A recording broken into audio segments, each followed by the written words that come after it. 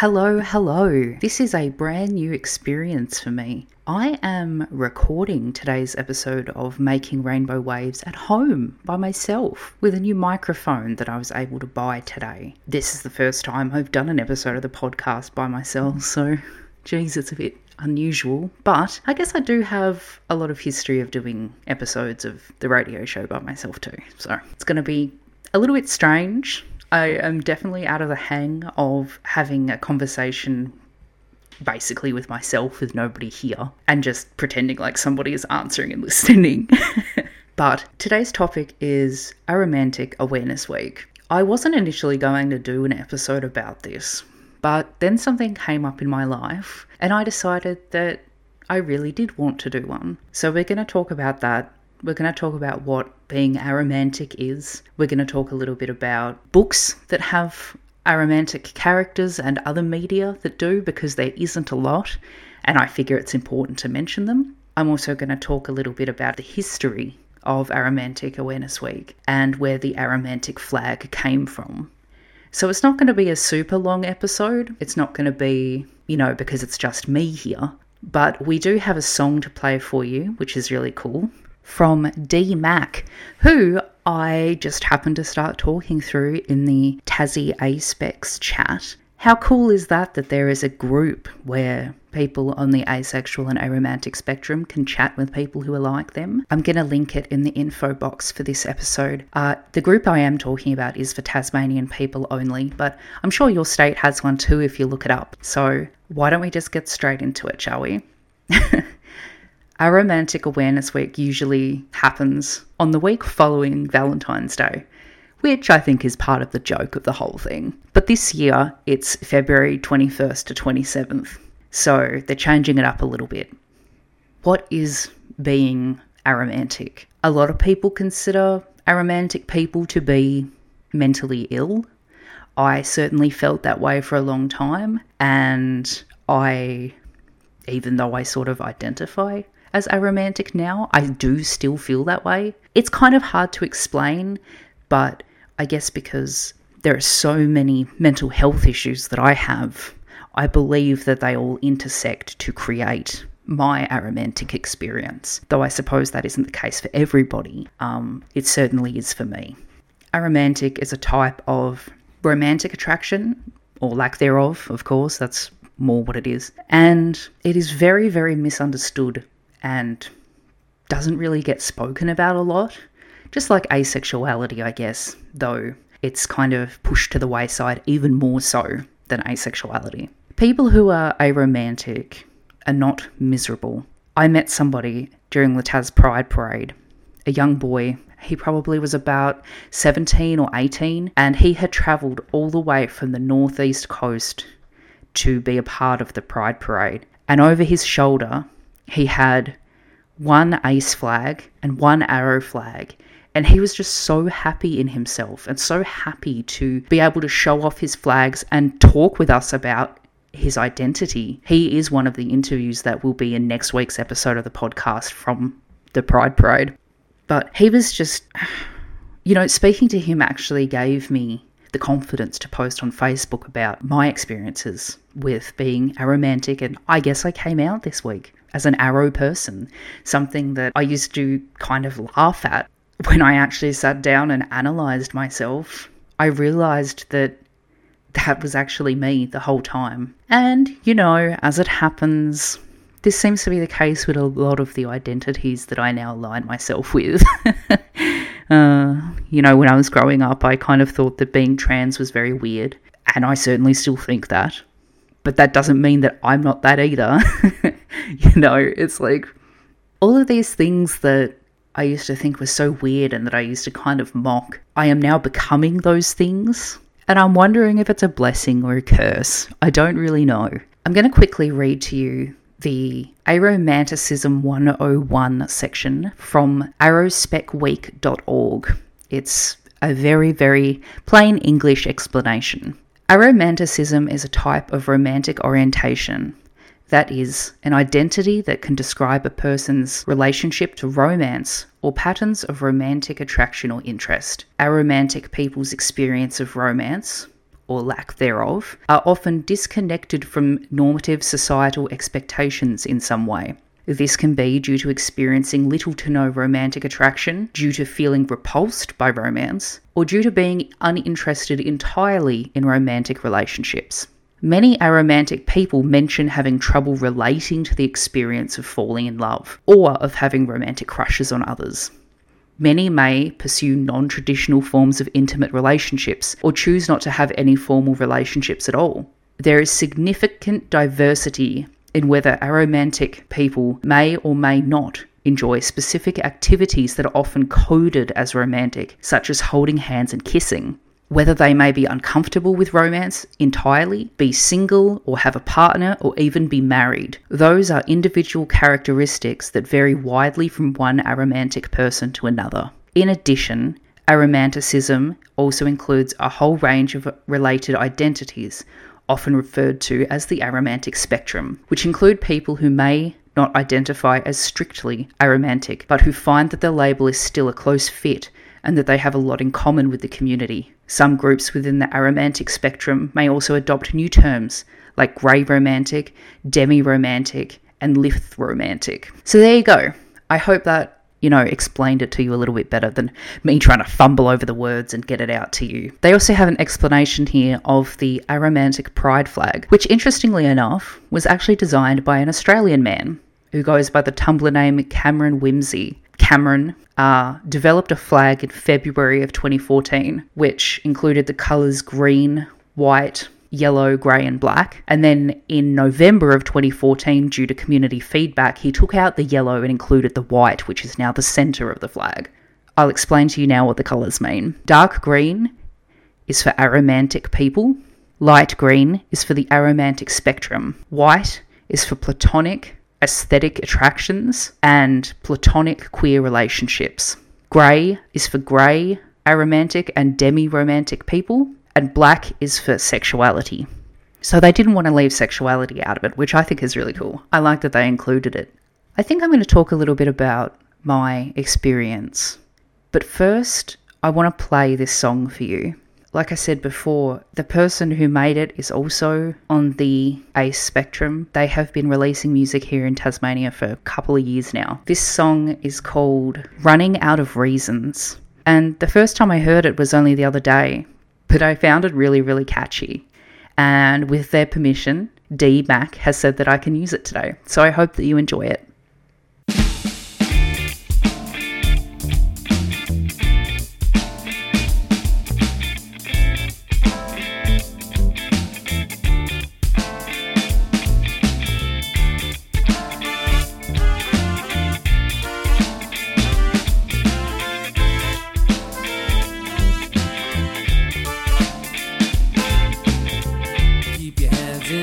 This train, you never crack this window pane. It's made of stronger glass than you know. Keep your thoughts all to yourself. Never trust in someone else. You'll never learn to go with the flow. But I'll keep on trying to make it better. Keep trying to see you better, but I'm running out of reasons to try. If you won't realize with what you're burning tries, it's killing you. But I'm running out of reasons to stay. Running out of reasons to stay. Running out of reasons to stay.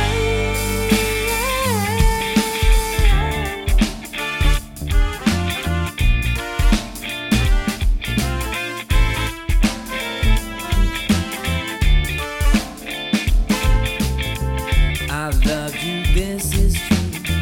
You used me through and through. Pushed me till my soul was black and blue.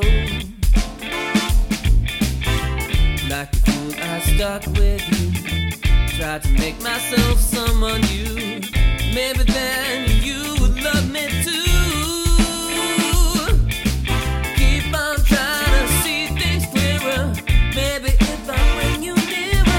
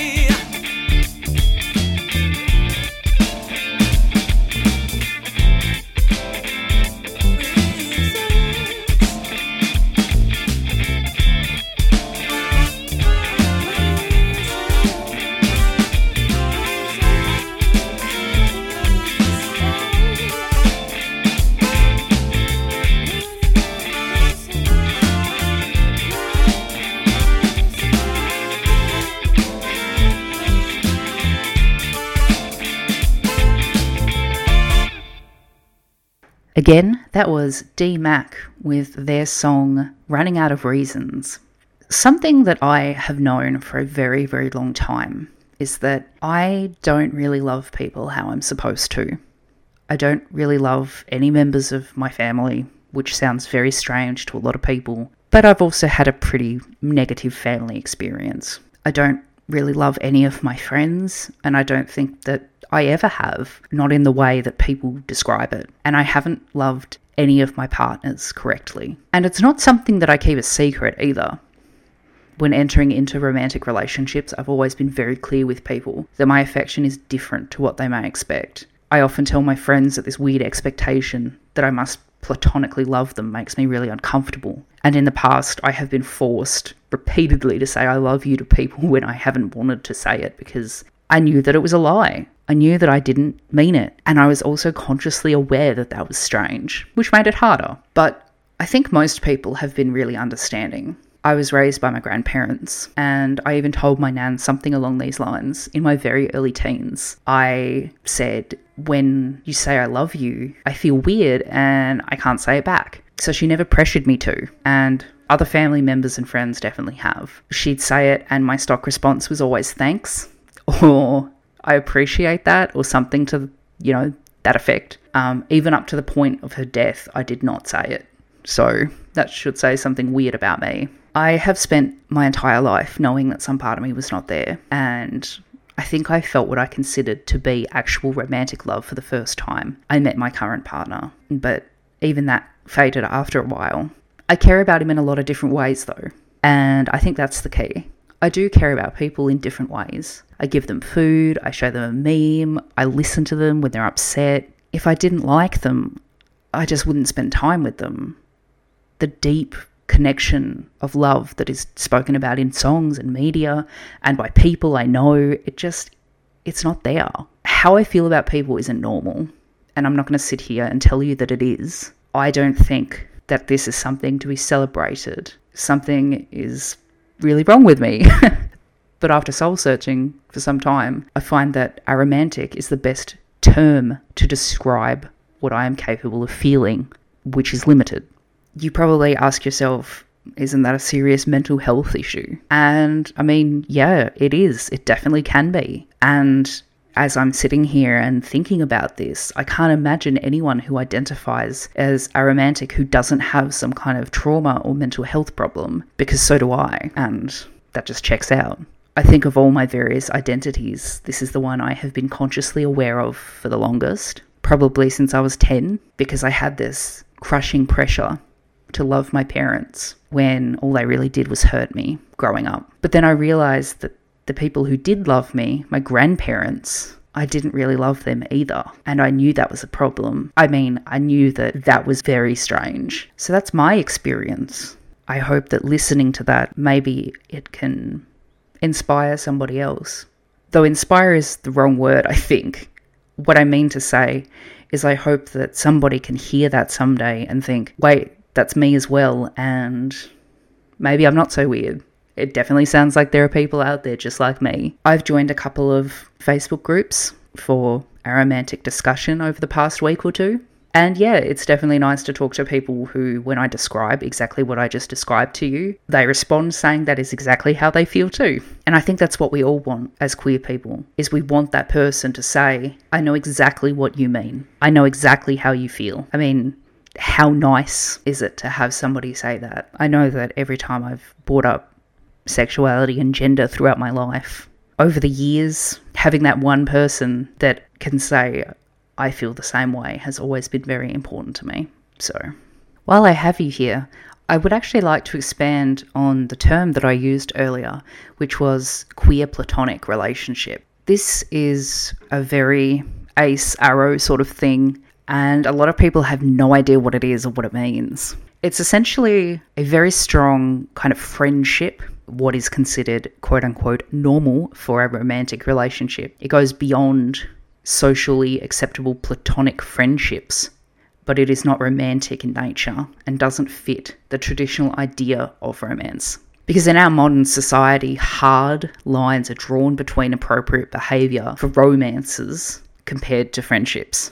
For example, a cultural norm is that romantic partners are more physically affectionate and more emotionally close than your friends are, as well as being the person who is most likely to be with you during major life activities. So when the lines are blurred, the relationship can be called queer platonic. These are typically characterised by having a level of emotional closeness and a dedication comparable or equal to that found in romantic relationships, though the relationship isn't romantic at all. For some, a queer platonic relationship could look from the outside like a very, very close friendship. For others, it may appear to be more closely resembling a romantic relationship. Queer platonic relationships may involve some sort of physical affection, which is normally considered exclusive to romantic relationships, like hand-holding and kissing, cuddling, sex. Some queer platonic couples will live together and get platonically married. Now, by that I mean that they will marry for reasons like buying a house together, sharing finances together. Sometimes they will even adopt kids together. But it's not from a romantic perspective, it's more from a practical one. It's practical to get legally married if you want to adopt a child. It's practical to get legally married if you want to buy a house together and share that money. Queer platonic relationships are very, very common among asexual and aromantic spectrum people. But obviously you don't have to be one of those things to be in a queer platonic relationship. You also don't have to be queer to be in a queer platonic relationship, as funny as that sounds. Pursuing a queer platonic relationship is not necessarily mutually exclusive with pursuing romantic relationships. Queer platonic relationships are more often than not polyamorous, as in involving more than two people. So essentially, queer platonic relationships are for people who are just different. Different is the word that I would use to describe this. You don't fit society's expectation of a relationship. You might hold hands every so often. You might have sex every so often. Maybe you hate that. Maybe your queer platonic relationship is literally, like I said before, a case of convenience. It just makes common sense for your reasons. It is the middle ground between being friends and being in a romantic partnership. It is characterized by a strong bond, an emotional commitment. Tumblr user Spectra Fidelis described queer platonic relationships. If you'd picture romance with taper candles over dinner and a sexual relationship as a queen bed, I would try picturing the queer platonic as string lights over tea and a bunk bed with tin can and wire phones between them. Now, as promised, I'm going to recommend some books. Now, I actually haven't read any of these, but I did a little bit of research and they come back with mostly positive reviews for, good representation, the story actually going somewhere, queer romances that aren't shitty, side romances, obviously, because this is about aromantic characters. Other representation, POC representation, disabled representation, all that kind of stuff. So they're quite highly rated. The first one is City of Strife by Claudie Arsenault. I think that's how it's said.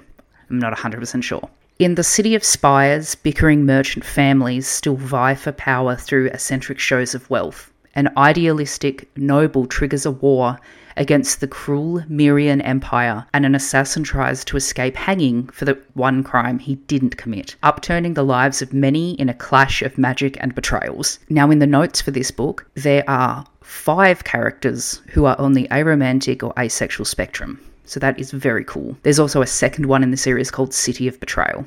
The second one is Margins and Murmurations by Otter Lief. An aromantic trans woman with the ability to move through time returns to a highly militarized city with her lifelong friend, Pinair, to help queer activists, sex workers, and other organizers of the underclass rebellion. The next one is We Go Forward by Alison Evans, who has a main character who is an asexual and aromantic person. The description for this one is just 2 sad queer girls road trip around Europe while developing a deep and supportive queer platonic relationship. I forgot to mention as well, in City of Strife, one of the characters is actually completely sex repulsed. So that's something that you don't always see in asexual media. As strange as it is, I find that in a lot of the things that I've read about asexual media, they portray the asexuals as characters who can be won over eventually. So they identify usually as demisexual, but it always comes to the point where they do end up having a sexual relationship. So it's like almost the subconscious thought, like, asexuals can be won over, asexuals can be won over. So it's nice to see that side of representation as well.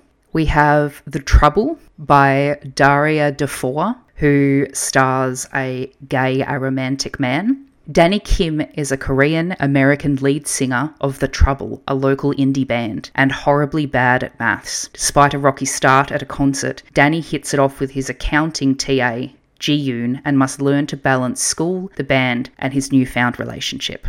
Now this one I'm actually hoping to read soon myself. It's called Moonshine by Jasmine Gower. Imagine 1920s Chicago, but besides a volcano and with an underground network of magic users creating bootlegged mana, and you have Soot City, the setting of Moonshine.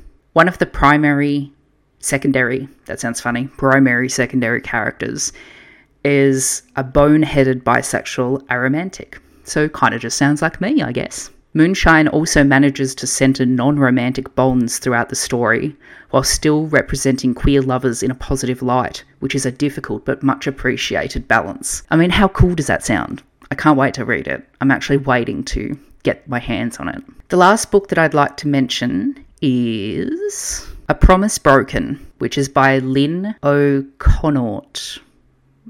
Sorry, I'm really bad at pronouncing names. A Promise Broken is a deeply human tale of grief, and it is deep and soft and far-reaching in a way that reminds me of the ocean. It centers a sweet and anxious girl, Erin, and her aromantic asexual uncle, Aaron.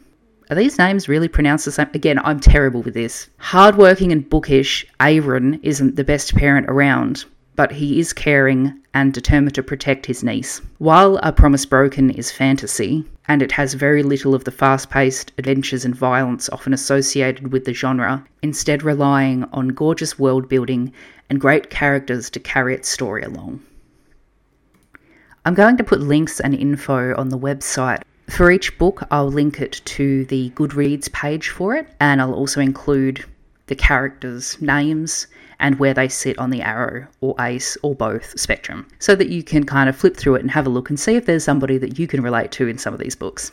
Okay, when talking about being aromantic, I think it would be out of place to not mention the different types of love. There are 8 according to the Greeks, and these different types of love are often mentioned in terms of aromantic people because aromantic people can experience other kinds of love. After all, aromantic only has the word romantic in it. There's also familial love. There's selfless love, which would be compassion and kindness towards others. There's self-love. There's, the kind of love that you have for your pets, or the kind of love that you have for your favourite food. There's also obsessive love, which is not necessarily healthy, but it definitely is a kind of love. There's also pragma, which is mature love, the effort that is put into a long-term reciprocated relationship. And we can't forget playful love, which is exciting and fun. Now, there are definitely people that don't experience any of these, or only a few of them. I am one of those people. I don't experience romantic, familial, or friendship love, but I definitely love my pets, and I definitely love to eat. It's definitely more than just liking, I adore my pets in a way that I actually find quite difficult to describe, and sometimes makes me stress out a lot. And thinking back on all of these years of knowing that I was different, to be able to love my pets really did kind of give me hope that I would one day be able to love people. I don't know, I guess I used my pets as like a proto kind of love. Like, if I could love them, then surely I could love a person someday.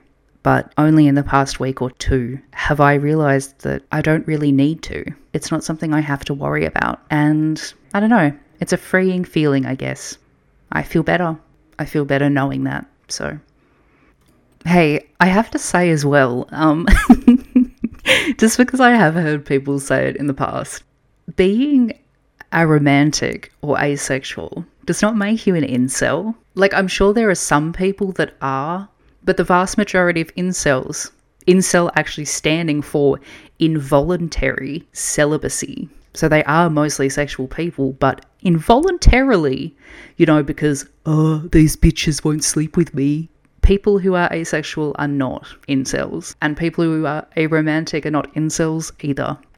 I think I'm going to finish off this week's podcast episode by just doing a little shout out to a few events that I know are coming up soon.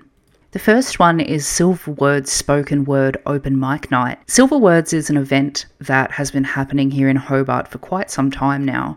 They do poetry nights and spoken word nights, and they finally come back after COVID restrictions. Their event is happening on Wednesday, the 17th of February from 6 p.m. until 9 p.m. They want people to know that they have moved to the upstairs area of the Hope and Anchor Tavern in the Hobart CBD. Doors open at 6 p.m. If you arrive earlier than 6, please remain downstairs and do not come up.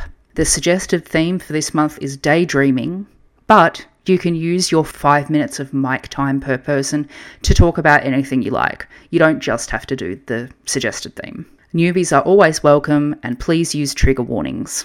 Coming up as well this Saturday, Flamingo's Ultimate Night of Love Valentine's Day party. Now that's an unusual thing to talk about in an episode about being aromantic. Haha. So door sales only. They're not doing tickets online, so you're going to have to line up.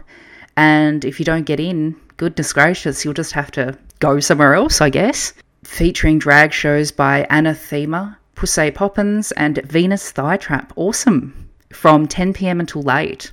Flamingo's is open now every Friday and Saturday at High Altar, which is the second floor of 112 Murray Street in Hobart. So it's where the Altar building is. Flamingos have their pop-up sessions there now on Friday and Saturday nights while they are looking for another place to open up. As we all know, they sadly lost their venue last year. Well, that's it from me today. I hope I wasn't too awkward. I'm probably going to listen back to this while I'm editing it and cringe, but next week will be a lot more interesting once Arden has finished editing together all of our interviews. They are so exciting. I can't wait for you to hear them. We spoke to some really unique and fascinating people, literally from the ages of like 6 years old through to the ages of about 50. So a really wide variety of voices and people. Yeah, it's going to be great. So please tune in next week. It's probably going to be our best episode yet.